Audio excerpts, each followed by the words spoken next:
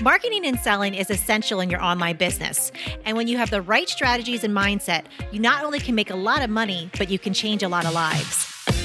Welcome to the Online Marketing Podcast, where we help course creators, membership owners, and coaches market and sell their offers. We're your hosts, Paul and Melissa Pruitt. Let's dive in and get started. Welcome to our special membership site interview series, where Paul and I interview successful online entrepreneurs about their membership sites, talk a little bit about marketing and selling, and learn a little bit more about their entrepreneurial journey. So today we are talking to Crispina French, and Crispina has a really interesting membership that we hadn't heard of before, which is all about recycling and upcycling. And she's so passionate about this cause. You could definitely tell that throughout the interview. And what's amazing too is that she's taken her passion and it allows her to not only make an impact on the world, but also the lives that she's touching through her membership. So listen to today's episode because Crispina has a lot to share, especially about getting started no matter where you are in the journey. And of course, having fun with the membership. That's very important to her. And Paul and I 100% agree on that. So let's go ahead and dive into today's episode. Super excited today that Crispina, we have you in, and we are in similar circles and get to see you chat, and we go back and forth and brainstorm and mastermind all the time. So it's a true honor to have you on the show today. Yes. So what we would love to do is just start off by hearing a little bit about you, your journey, what you do, because just looking at some of the information that you're sharing with us about your business, it's so interesting and I think very much needed in today's world. So tell us a little bit about it. Thank you. Well, I'm so happy to be here. I really appreciate just being here with both of you. So I started a business when I was in college in 1987. And honestly, I had no idea that that's what I did. Took me a few years to be like, oh yeah, this is a business. And when I was graduating college, I went to art school in Boston and everybody was trying to figure out what's the next step is. And I thought, well, I'm already making an income, so I think I'll be able to spend more time doing this. And literally 2 years after I graduated from art school, I had 40 employees. I had never taken a business class in my life. Both of my parents are artists. We were all just like, oh my God, what, I worked for a guy who had a gallery for a couple of summers during college. And he said, well, as long as the money coming in is more than the money going out, you're doing it right. So I just kind of followed that real simplistic way of making a business. And, I've actually never really had any I worked at a gallery. I've done a bunch of waitressing through the years, but really other than that, I've always worked for myself. And in 2021, I had kind of a major pivot in that I make blankets, I make home goods, blankets and rugs, as well as clothing and a little line of stuffed toys out of recycled clothing. And for years, I would teach people my craft. And about halfway through 2021, it became really clear to me that really what people wanted to learn from me was how to run a creative textile recycling business. Mm-hmm. And it was kind of a shocker. It was unexpected. And I started a membership based on that. And it's been this amazing journey for me to kind of challenge myself and continue my learning. And looking back, it's so refreshing, honestly. So here I am teaching something that I never really thought I was good at. But then I'm like, well, it's been going on for 30 years. So I guess I know how. And so, yeah, that's how I got here. Yeah. And it's interesting, I think a lot of us are accidental business owners or entrepreneurs. Some of us might not self-identify as an entrepreneur. We might just see ourselves as a business owner. And for you to accidentally stumble upon that because you woke up and you're like, oh, I'm making money doing this. So, I guess this is something that's sustainable. And what simple advice is going back to what you originally learned is that as long as more money's coming in than going out, I think as simple as that is, I think that's overlooked a lot, especially in this online world where a lot of people are just investing like crazy, anything and everything, the next shiny object. And what I really would love more, because what you do is just so amazing because I have to say, we're definitely in our own little bubble and we don't have an awareness like we should. And I think most people in the world don't have the awareness.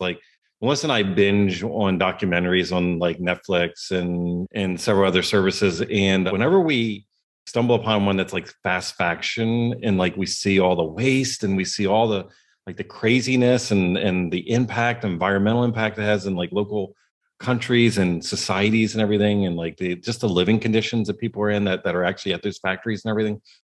And just to think like what you're doing, would you consider it upcycling, recycling? Is there a different, better term for it? I'm very naive to all this. No, one of the things that I think is really important for everybody just to know is like educating is kind, right? And that's what I honestly spent like the first 30 years of my business is like people initially when I started back in the day, like I did my first trade show in 1989 and people were kind of horrified. Like, what's it made out of? Like, is it clean? Like they weren't being jerks. They just didn't know. Mm-hmm. So when you ask if it's recycling or upcycling, I've always used the term recycling, but recently in my research, I've realized that recycling and upcycling are kind of different in that recycling takes something, whether it's a plastic container, tin can, whatever, and it changes, it recycles it. And that often means to deplete the value, right? So it's, now it's this thing and it's no longer useful. So you're going to recycle it and it kind of like brings it down. Like maybe it turns into the asphalt augmentation or something like that. Upcycling often will take something that's a waste material and add value. So technically speaking, I'm an upcycler because I take old clothing and textile waste from manufacturing companies and I add value so that it can turn into a saleable, marketable product that is, for me, it's important that it's useful, not just decorative. Yeah. So you said that your parents were artists, but then you went this opposite direction of being a business person. But really, you came full circle and you're monetizing art in a way because you're creating, right? And you're teaching other people to find their creative outlet and I guess monetize it as well. Did I understand that correctly? Yeah, totally. It's funny because I was not a successful student. My mom and dad were both art teachers at the high school that I went to. So my sister was a year ahead of me and she got a perfect score on her SATs. So my whole kind of, early education career, I was always in my head thinking like, there's something wrong with me. Like I'm just not that smart, honestly. And, I think things have changed quite a bit since then. So kids aren't labeled or there's different ways of addressing those kind of alternative learning styles. But one of the things that I think is unusual or people have brought to my attention that they think is unusual is that I am an artist and I love math. So I'm like left brain, right brain. Awesome. Mm-hmm. And I feel like art is like learning a language. Like anybody has the ability to hone their artistic skills and it just takes focus and commitment. So it's not like a magic pill. It's just, if that's your path and that's something that makes you feel good and you want to create a life around your artistic talent, I think it's an option for anybody who has a committed interest in doing that. And I am of the mind that if you're having fun, you're doing it right. And I love to make things. So I think it's totally possible for anybody to make a career doing something that they love. And so I love to encourage that. I love to encourage people to you have to be very creative about the way you look at things, right? Like, 95% of the people who graduate from art school do not use their degree in their career. So I was like, I just worked my tail off getting through art school. There is no way I'm not going to use this for my career. Like, that's what I just did. I didn't really like school to start with. Like, oh my God, I'm going to go to college now. Like, it's got to serve me, right? And going back to that initial, like, simple advice, the more money coming in than going out. I've never had any kind of investment in my business. I waited tables. I made little tiny bits of money, and then I would just invest it in my business. And because my business uses recycled textiles, meaning used clothing, and there's very little investment. So there's not like, I remember the first time I went to the bank when I had my production company, I needed to have working capital because it was quite seasonal. My production company was quite seasonal. So they were like, well, what do you have for collateral? And I was like, I don't really know what collateral means, but what do you mean? And they were like, well, do you have like big equipment? Do you own a building? Do you have anything that you can put up for collateral to get like, working capital, like a loan for that? And I just had a pile of old clothes and a whole bunch of scissors. and sewing needles and yarn. And at the time, I had 40 employees, and about 25 to 30 of them worked at home.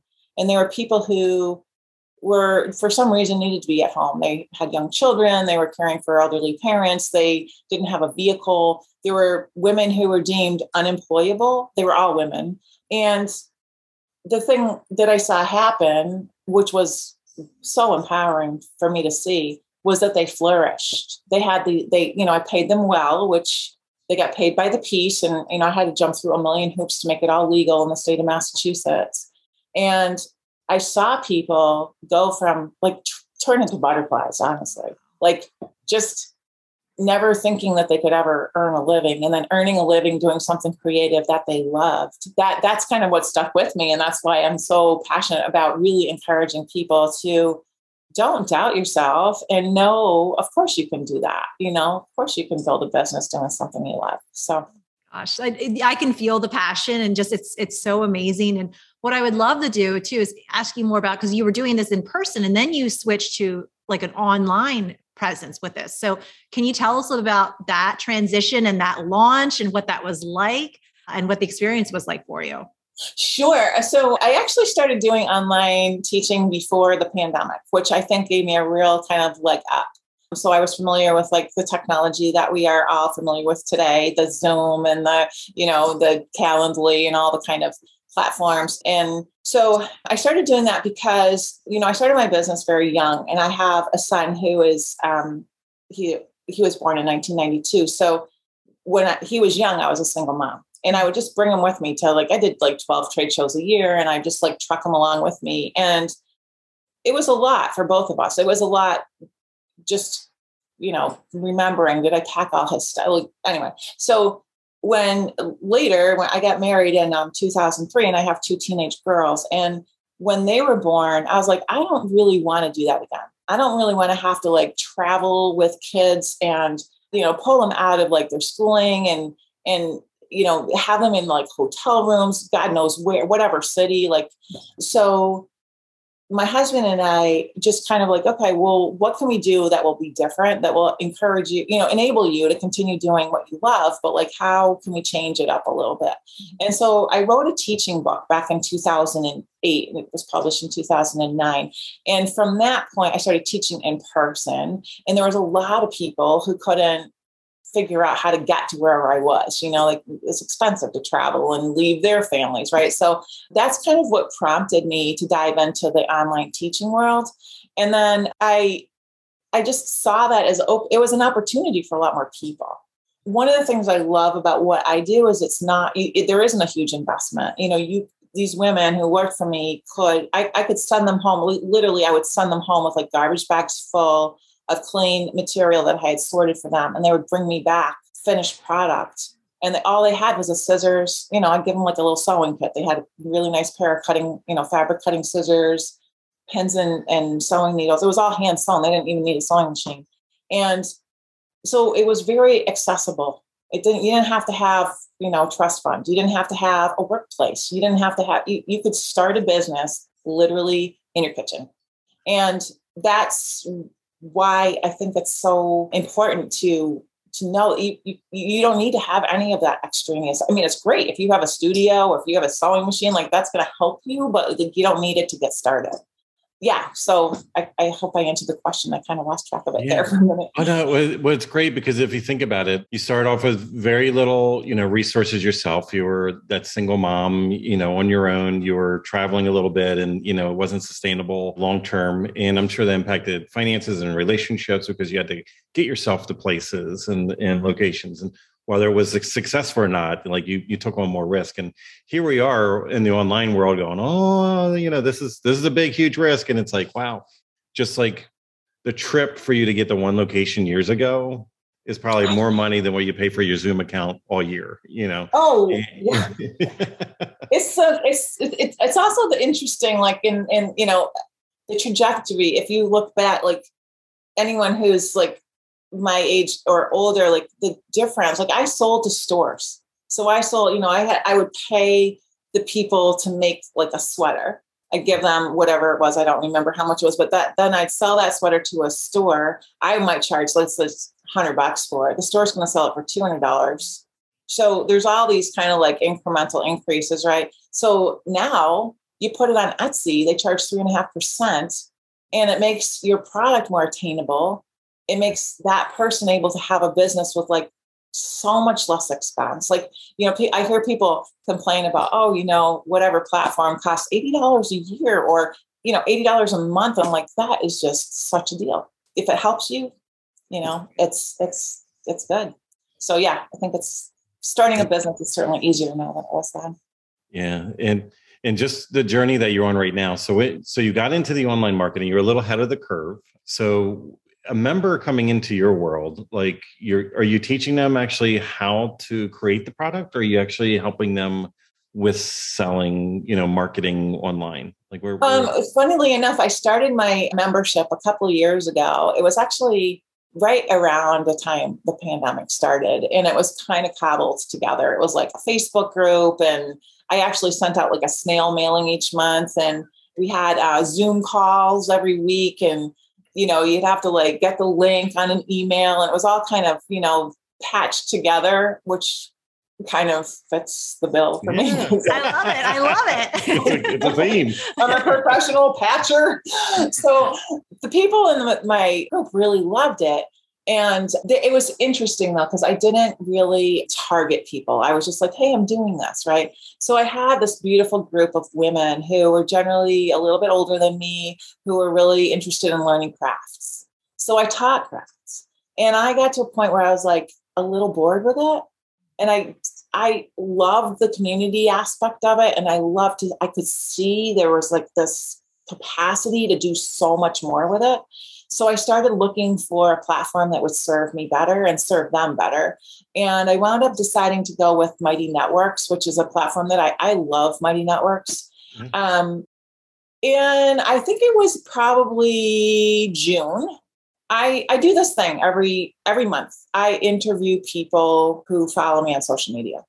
I want to know if they're getting value from me. I want to know what do they want from me? Do they want a blanket? Do they want me to make a bigger size sweater or dark blue or like what, am I doing it right? Is basically what I want to know. And I've done this for a very long time. And it also is fun because especially in isolation, you can probably tell that I love to chat with people. And I want to know what my end user is saying. And when I did all those shows, I heard it all the time. Mm-hmm. And I don't get that anymore. So I interview anywhere from like 3 to 7 or 8 people every month. And I just put on my social media like, hey, can you, what styles sweaters are you wearing this season or whatever? And if you have, 20 minutes to hop on a Zoom with me, I would love that. And I generally, there's more people say yes than I can accommodate, but I just kind of randomly choose people. And it became very clear to me that people were completely cool with like, they know how to craft. There's a million different places they can learn that. But what they don't know is how to build that viable business. Mm. And I always thought of myself as an artist who kind of cobbled together this business. And when I started hearing that, I started like, wait a second, they're seeing me in a way that I'm not seeing myself. Mm. And I was able to say, I want to back up here for a moment. And I want to just see if I can see what they're looking at. And it was the first, honestly, it was like the first time in my whole career where I stopped and I looked back and I was like, what do I want? Mm. I want to affect global change in textile recycling and careful textile consumption. I want everybody to know what fast fashion means. I want everybody to understand that if something is really inexpensive at Walmart, it's because the person who made it got treated like shit. They didn't get paid enough. They didn't get what they needed. And people think, oh, that happens in China. It happens in Los Angeles. It happens in New York City. It happens all over our country. And we're very quick to point fingers at other places where this is happening elsewhere. And we're very quick to think, oh, that sale at that place that we're going to go get that pair of jeans for $14 is a good deal. And I want people to understand that it's really not. It's really not a good deal. And it's really, you can make choices in your everyday life that have ripples that go out and do really good things. And so when I stopped and ascertained like what I wanted to do and really clearly decided like that is my goal, is to help other people grow their recycling businesses so that I can grow the awareness of our global excessive consumption when it comes to textiles. And that's clothing, and that's any kind of textile. And it was very empowering to me. So now when people come into my membership, we talk about both. We talk about, I have 2 levels in my membership. I call it the Curious membership, which is just a $10 a month. Come in, learn a bit, like check your feed is there for you. You can learn all this stuff. And then we have the Collaborator level, which is a $49 a month buy-in. And you get an hour of my live interaction every week. And each week we have a different subject matter, and it's all geared toward entrepreneurial textile recyclers. So we have Enterprise Hour, we have Mindset and Motivation Hour, we have Creative Technique, and we have Product Technique, Product Development. So it's kind of both.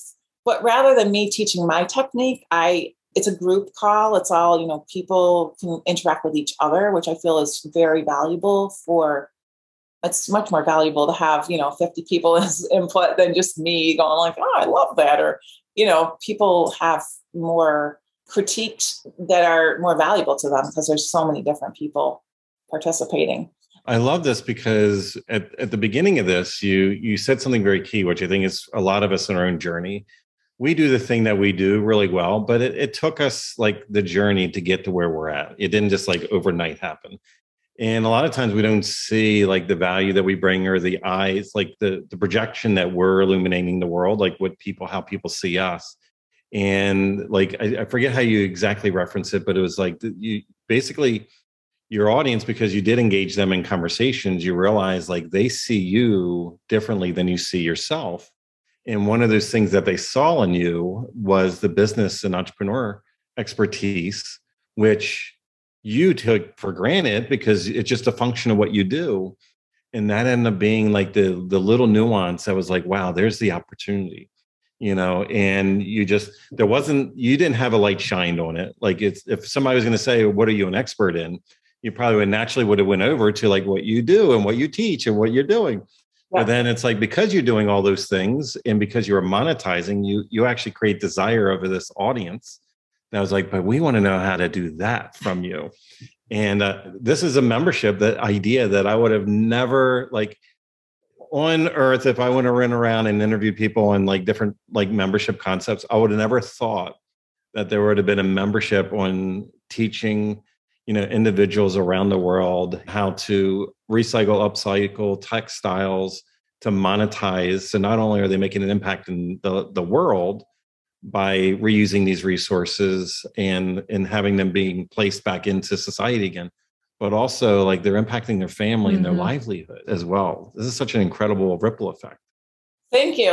I'm so excited about it. And it's funny because, I have been doing what I do for such a long time that it becomes a little rote. It becomes a little like, okay, yeah, it's going to be Valentine's Day soon, better make some heart blankets. And it's such it makes me feel like that first date feeling, so excited. I'm just like crack the door open to this world that I can just tell is like the most amazing place. And it's really empowering for me as well as the people who are members at the moment.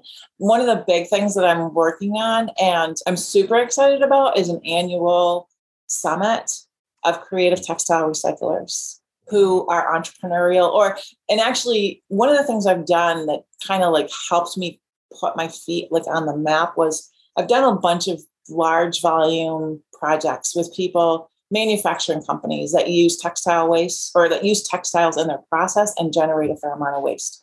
The first project I ever did was in 1995 with Patagonia.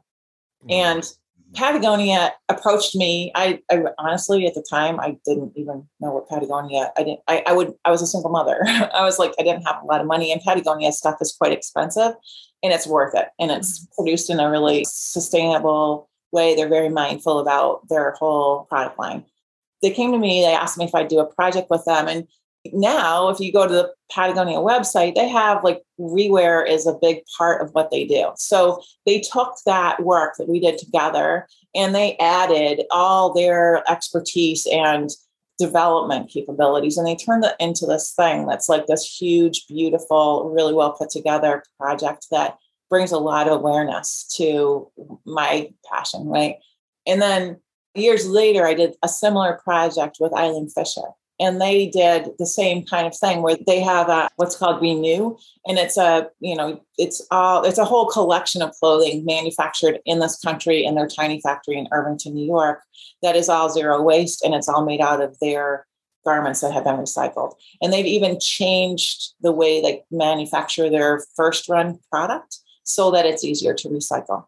So those kinds of projects are ways to, both of those companies promoted those lines that they do and were able to help me kind of grow my business, and other manufacturing entities are more aware of who I am and what I do based on those projects. So that's kind of a nice way to kind of bring that artisanal kind of craft-based business into a larger scale where you do have more volume, you have a louder marketing effort, and it's a nice match between the two. And it's great to see you saw those as opportunities of growth. And it's like, for a lot of us, like the thing that we know and we do really well, sometimes we're very selfish. Like we don't want to share that knowledge and wisdom, so we keep it to ourselves. But at the same time, we're like, oh, we want to make an impact. And it's like, well, we can only do so much if we don't put our tentacles out into the world, and empower others, like we're really restraining, we're throttling that opportunity. So it's just so blessed that you had those opportunities and you leaned in and you seized the opportunity. And then because of that, the ripple effect gave you that social proof, gave you that authority that this other group that's coming around you these days, and it sounds like it's just rewinding back. I think a lot of people think you just wake up and you're an expert and you have the authority to be talking or teaching on a thing, but it really was the road that you traveled back when you started out, and, was just the scissors and the metal. I don't even know what to call all the things. Like, I want to say a thimble, but I'm going to be wrong. And I'm going to be, no, it was. It's like a sewing kit. It's like a grandma sewing kit. Like, I'm going back in my home ec class back in middle school. But it's just something like just the beautiful echo effect that actually happens throughout the entire process.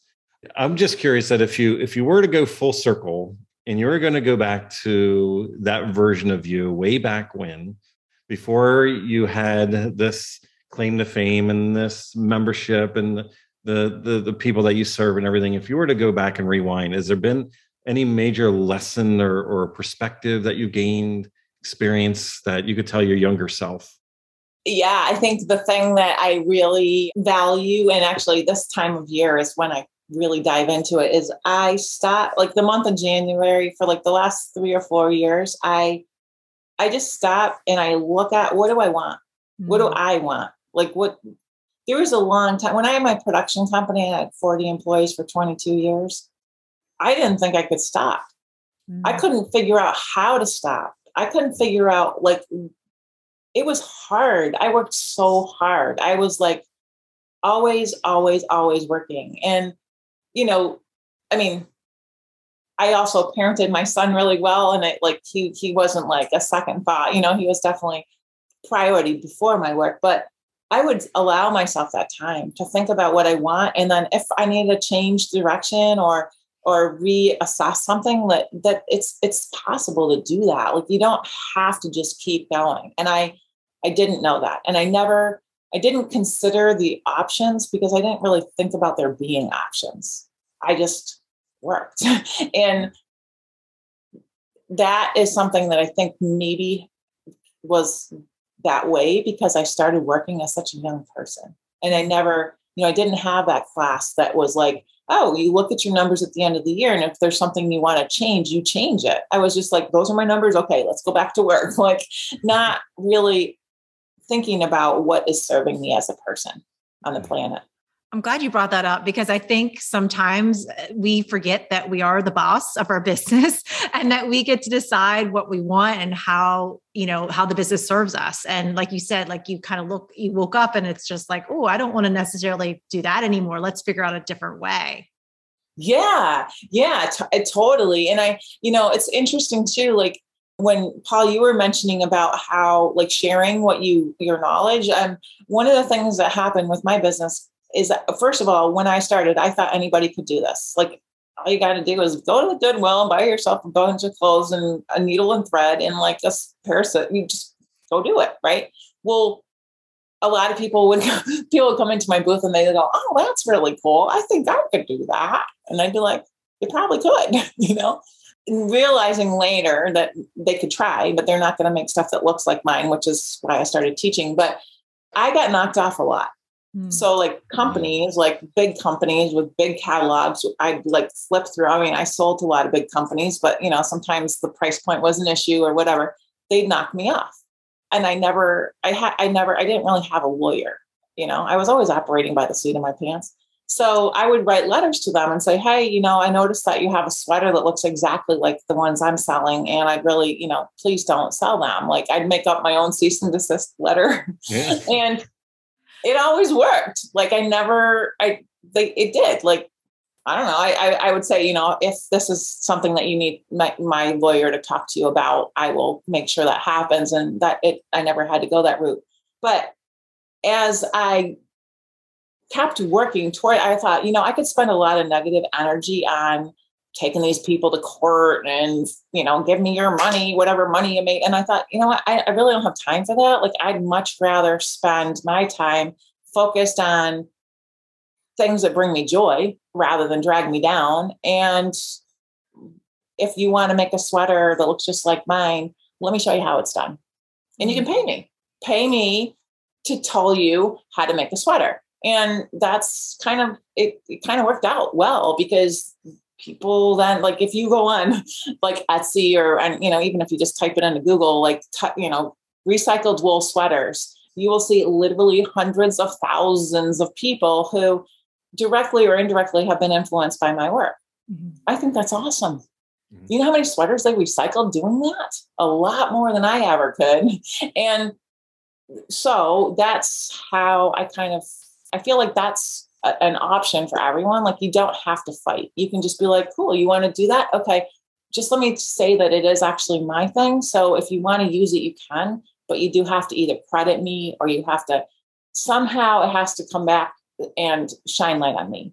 And people have been really happy to do it. Like, they're excited to have the opportunity to sort of collaborate, if you will, Yeah. I think collaboration is definitely key these days, even more so because of social media and crossover of audiences. And it's great that you had that abundance mindset that it's like, hey, at least attribution, like something that gives credit, maybe potentially a link back. And I think a lot of us, we could grow even faster because, again, it's those tentacles in another way from an influence standpoint. And it's great that you did that, because otherwise you could have went the proper legal route, like you said. And I always love the scary letter, that back when I used to own my real estate company, we had to have the lawyer actually send some of those out from time to time to just jolt people a little bit. So it's interesting that you being creative and, thinking outside the box and being resourceful is that you came up with your own version of that at the time. Now, if just kind of wrapping in on this, that if we were to challenge you and you have all the knowledge and expertise that you have, and we were able, if we accidentally hit the reboot button on your business right now, and you were limited to only $500 that you can invest in any type of online marketing, how would you use that money? That's a really good question. I'm not sure I'd need the $500. I think that I would use social media. I think I would buy, starting from the ground, I would have a website. I would buy some, whatever it is, if it's a Thrive Themes or a Squarespace platform. And I would talk to people who follow me. Mm. I mean, you're talking to somebody who started a business with like $1,500. Mm. Yeah. So I'm a proponent of encouraging people to start with whatever they've got and use what they have before they start using what they don't have. So yeah, I think it would be, I personally feel like it's completely doable. I mean, there's people who, it's doable. You can start a business with $500 without question. And I think the social media is important. I mean, more than money, the thing that's important is time, right? Like, where do you spend that time? Like, for me, it's still a challenge, right? Like, I always have more ideas of how I'm going to spend my day than I have time to do those ideas. So, you have to prioritize what is going to bring you the most important connections, right? And it's all about connections. And if it's, you have to kind of figure out, like, if you're starting a business and you only have $500, where are your people? Who do you want to attract? Are they on LinkedIn? Are they on Instagram? Maybe they're YouTubers and TikTok, like wherever they are, you got to be there. And you also have to be able to resonate with them, right? You have to be able to prove, imagery is so important. Imagery is so important. Like it's, so then that's what you're thinking about. So maybe a camera is important. Maybe, like my setup to be with you today, I have like a little webcam that gives a nicer image than your typical like laptop computer or whatever. So those are the things that are, one-time investments that are going to serve you for, however long you need them, microphone, like that kind of thing. I don't think that there's a lot of outside stuff that I would need to purchase. Yeah. Yeah. And the thing too, people say to me, which kind of answers your question too, is like, are you going to run out of material? No, actually, we're not. I'm never going to run out of garbage. And I want to bring this full circle because we challenge you on like, if you had to start over, like, where would you be? What's really interesting? You had the successes you have right now, and you're also creating relationships and having those conversations on a monthly basis with the people that you're attracting still, like right now.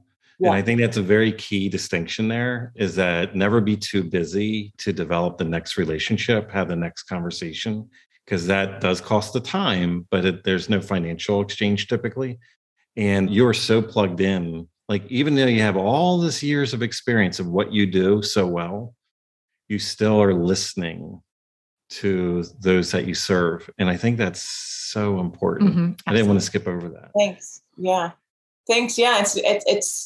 I find it to be, it's inspiring to me too. It serves me. Like, it's not a one-way thing. Like, I always think that too, when I teach in person. I walk around and teach a workshop and everybody asks me questions, and I love to teach. So I'm always, answering, like it's a lot of energy going out. And at the end of the day, I go back to wherever I'm staying and I'm like, I learned so much. Like, I learn, if not more than I teach. Like, the questions that come in, the colors people are using, what people are drawn to, like all of that is just food for thought and like fodder for future offerings, right? Like, it's always just to pay attention to what the incoming information is, Yeah.